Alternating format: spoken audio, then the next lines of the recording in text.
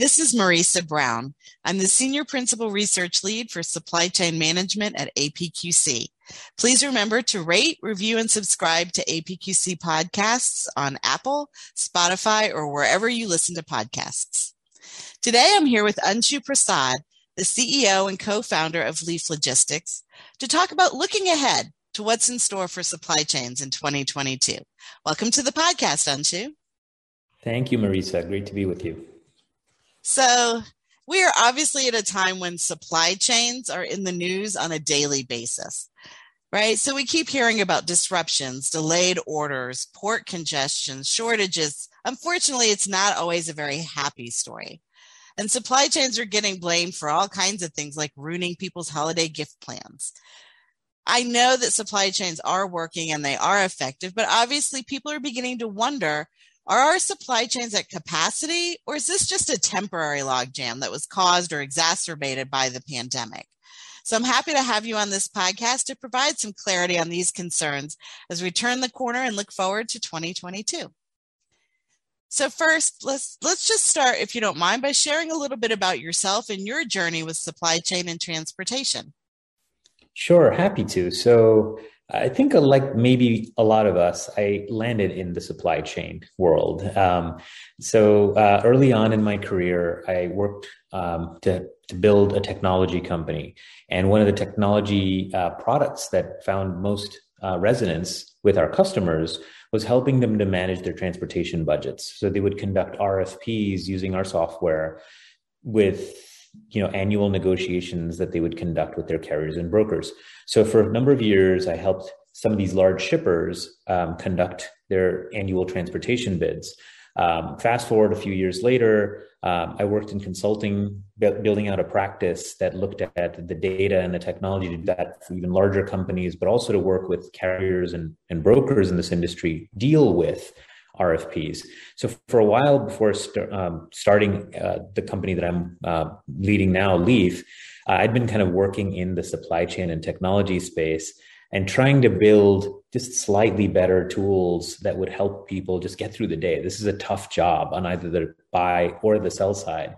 So I've had a fair bit of experience just trying to work through those sort of persistent problems, even before we get to these pandemic days. Oh, very interesting. So why don't we start with trucking and freight capacity expectations? So you mentioned shippers and carriers. How can they work through the challenges that they're facing right now? So I think some of these challenges that are being experienced and are making the front page news in so many of our newspapers these days are caused by sort of fundamental root causes that have been persistent for a while. So shippers and carriers have been struggling with finding efficient ways to find capacity or to keep their trucks loaded and their drivers paid. That's not something that's new in the pandemic. That's been a problem and a persistent one for a number of years. Right now, I think folks are frankly just trying to muscle their way through. Shippers are, it's all hands on deck. A customer I talked to recently, and they're planning on working every single day, including the weekends, all the way up till Christmas.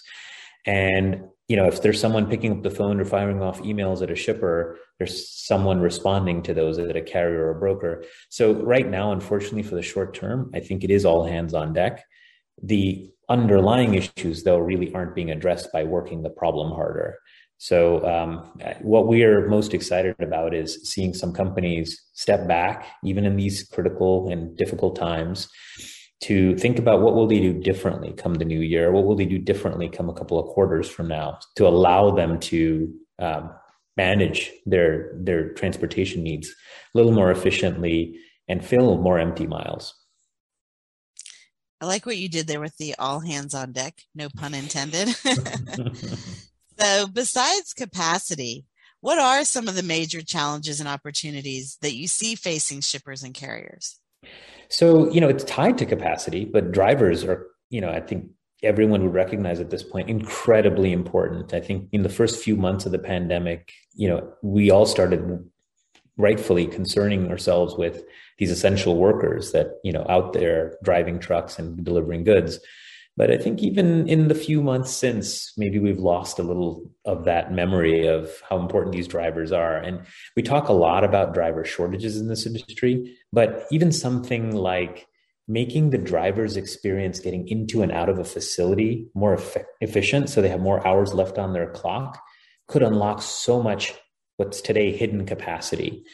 So capacity, yes, there's the physical assets. There's also snagging our drivers at our warehouses, for 3, 4, 5 hours. That dwell time just takes miles that they could be spending driving cargo on the roads out of the equation. Another area is just, if you don't have an outbound load coordinated with an inbound load, that driver is spending not just hours trying to find that next shipment, but also empty miles that are being driven in deadhead to get to that next location. So this sort of inefficiency where we can't really connect the dots between shipments in our industry very effectively, those two areas, I think, just exacerbate the capacity problem. There is hidden capacity in our view. It just isn't very easy to access today, given how fragmented and load by load everyone operates. Very interesting. Very interesting. So when you mentioned shortening the dwell time, it reminds me of the story of the airlines that benchmarked with the Indianapolis 500 pit crew to see how those race crews were able to get those cars in and out faster to minimize that time. Well, so one of the ways out of this mess to tap some of that hidden capacity that you mentioned is through greater visibility and via automation. Can you kind of talk us through and discuss where you see a variety of technologies heading in the new year and beyond? Absolutely. So that's been actually a really fascinating set of developments in our industry over the last few years. It's really hard to pat ourselves on the back right now, given all the challenges we're all experiencing. But there have been so much more data made available to us. Look, right now, if you're waiting on that holiday present and you don't know where it's arriving, as customers, we are at this point expecting to be able to track that package almost in real time. But in transportation more broadly, that's not necessarily the case. Our visibility solutions, while those data are so much more available than they used to be, they still don't give us a full comprehensive picture. And they also don't necessarily let us know what we can do about the fact that a truck is going to be 3 or 4 hours late. So what I'm excited about is now this collection of these types of visibility data, the device data, and people starting to build new use cases to say, how can I have more resiliency around my supply chain to understand that if a certain link in the chain, it's called a chain for a reason, right? If there's a certain link in the chain where I've got a risk, what are different ways in which I can work around that particular constraint and start to look at those interconnected pieces and kind of manage the supply chain much more proactively. I mean, it's all well and good to call the driver is going to be 3.5 hours late and just yell at them to go faster. There's not much value that you get from that. And by the way, the driver's already, working very hard to try to make his delivery because he's got something else he wants to do with his time and his truck right afterwards. Very, very interesting. So in light of all that, what would you tell us if you kind of reflected back on your experience with what's happening in supply chain and what you've seen over the years? What would you say is your favorite supply chain success story? My favorite story is even in the teeth of the pandemic, seeing the value of something predictable and reliable for both the driver and for the shippers. The reason why that one sticks out to me is while everything is sort of up in the air and everyone's kind of scrambling around, we've seen a company that is very sophisticated, very thoughtful about all the different tools and technologies that they've deployed before. But now by seeing more of their network and a broader transportation network beyond their four walls, they were able to piece together what today would be done as 3 individual shipments into one continuous circuit. And now the driver for the last 10 months has been running this continuous circuit with one truck in a single day. So every single day he's going to facility 1, facility 2, facility 3, and running a continuous circuit and finding a reliable, repeatable pattern that he can bank on, frankly, day after day. not only is that really good from a quality of life standpoint for this driver, his name's Gary, he sleeps in his bed every night. It's a very, consistent piece of work that is good for Gary. It's good for his trucking company. Their margins have gone up, but it's significantly more reliable for the shippers because the freight is operating on a schedule. And the facilities at this point know Gary, and Gary is, familiar with getting in and out of each of those. Let me dwell on those concerns, or Gary's going to be typically here around 10 o'clock. Those types of things on a human level just work better. And it's just a set of worries, set of check-ins and data, this and that, and an email flying off to just wonder, hey, is, the truck going to be here on time? Those have dissipated a lot. So reliability isn't just helping Gary and the trucking company drive higher margins and, have a better sort of driver experience. It's helping the shippers, who've tried every trick in the book. In the middle of the pandemic, they're having a hard time finding capacity in the rest of their supply chain. This circuit is working like clockwork. That's my favorite story. I think that there are so many more circuits like that in transportation that could be run. Not only is that good for the buyer and the seller, for all of us who, indirectly pay for all the empty miles that transportation as an industry runs, reducing those empty miles is a big thing. And we should all work towards taking some of that waste and that pain out of our industry's operation.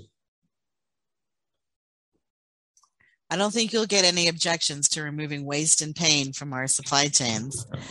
Well, I really appreciate your sharing your thoughts and your insights. Do you have any last words that you'd want to share with our listeners as they look forward to 2022? Well, so a little bit of maybe good news and bad news. I think the bad news is, unfortunately, I think for the foreseeable short term, we still have a lot of constraints and challenges to work through. So unfortunately, as we turn the corner into the new year, transportation and supply chain is still probably going to feel very challenging for maybe in the next couple of quarters. But the good news, I think, is what you alluded to before, Marisa. There's lots of data, lots of really smart people working very hard in this industry to try to find different ways to just work better together. That sort of coordination and collaboration that can be engendered with these data, I think there's going to be some really interesting innovations coming down the pike here, and it'll be pretty good to see how that then starts to affect the lives of not just the drivers, but all the folks that work transportation on a day in and day out basis. Well, thank you so much for ending on a positive note there, Anshu. I really appreciate it. So once again, I'm Marisa Brown, and thank you for listening to this APQC podcast. To learn more about our research, please visit apqc.org, and we hope you'll have a great rest of your day.